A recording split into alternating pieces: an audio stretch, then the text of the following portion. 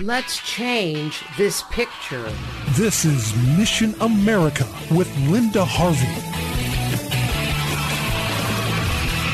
Is there ever a reason for children to be given puberty blockers or opposite-sex hormones to interrupt natural development and optimum health? No, it's a complete distortion of fact that anyone can ever change genders, and we need to keep saying this regardless of what children's hospitals are telling our Ohio governor, confused families, and others. They are wrong, and it's children who suffer when deceived adults encourage them to mutilate their bodies in the unachievable goal to change their sex. Ohio Governor Mike DeWine recently vetoed Ohio House Bill 68, the SAFE Act, which stands for Save Adolescents from Experimentation. That bill was combined with another, the Save Women's Sports Act, and the combination bill passed both the Ohio House and Senate. In December, the bill was sent to the governor to sign, but DeWine announced that after consulting with children's hospitals and listening to parents of gender-confused children, he decided he was okay with what he called gender-affirming care. Can you believe that this Republican governor has adopted the deceptive language of the sexual radicals? Puberty blockers are given to confused children to stop the natural physical process of puberty, and it's highly dangerous with lifelong consequences. Opposite-sex hormones have a devastating effect on physical and mental health. But no,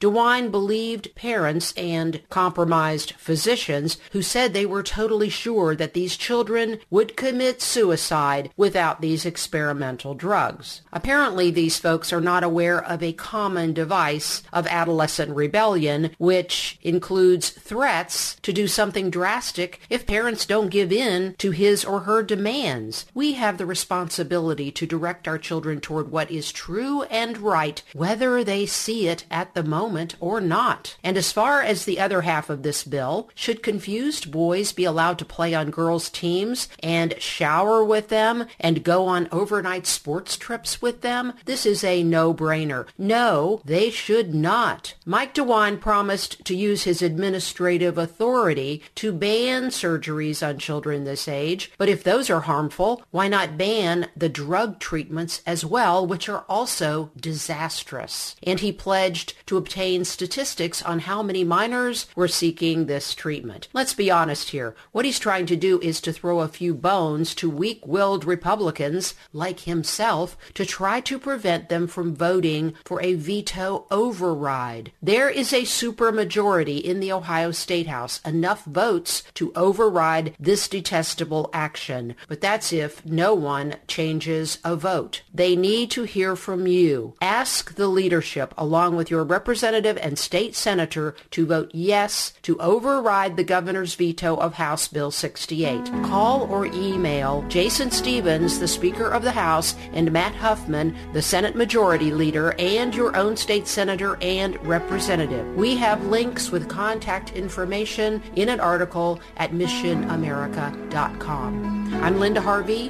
Thanks for listening. For more information and lots of news and Christian commentary on today's culture, log on to missionamerica.com. That's missionamerica.com.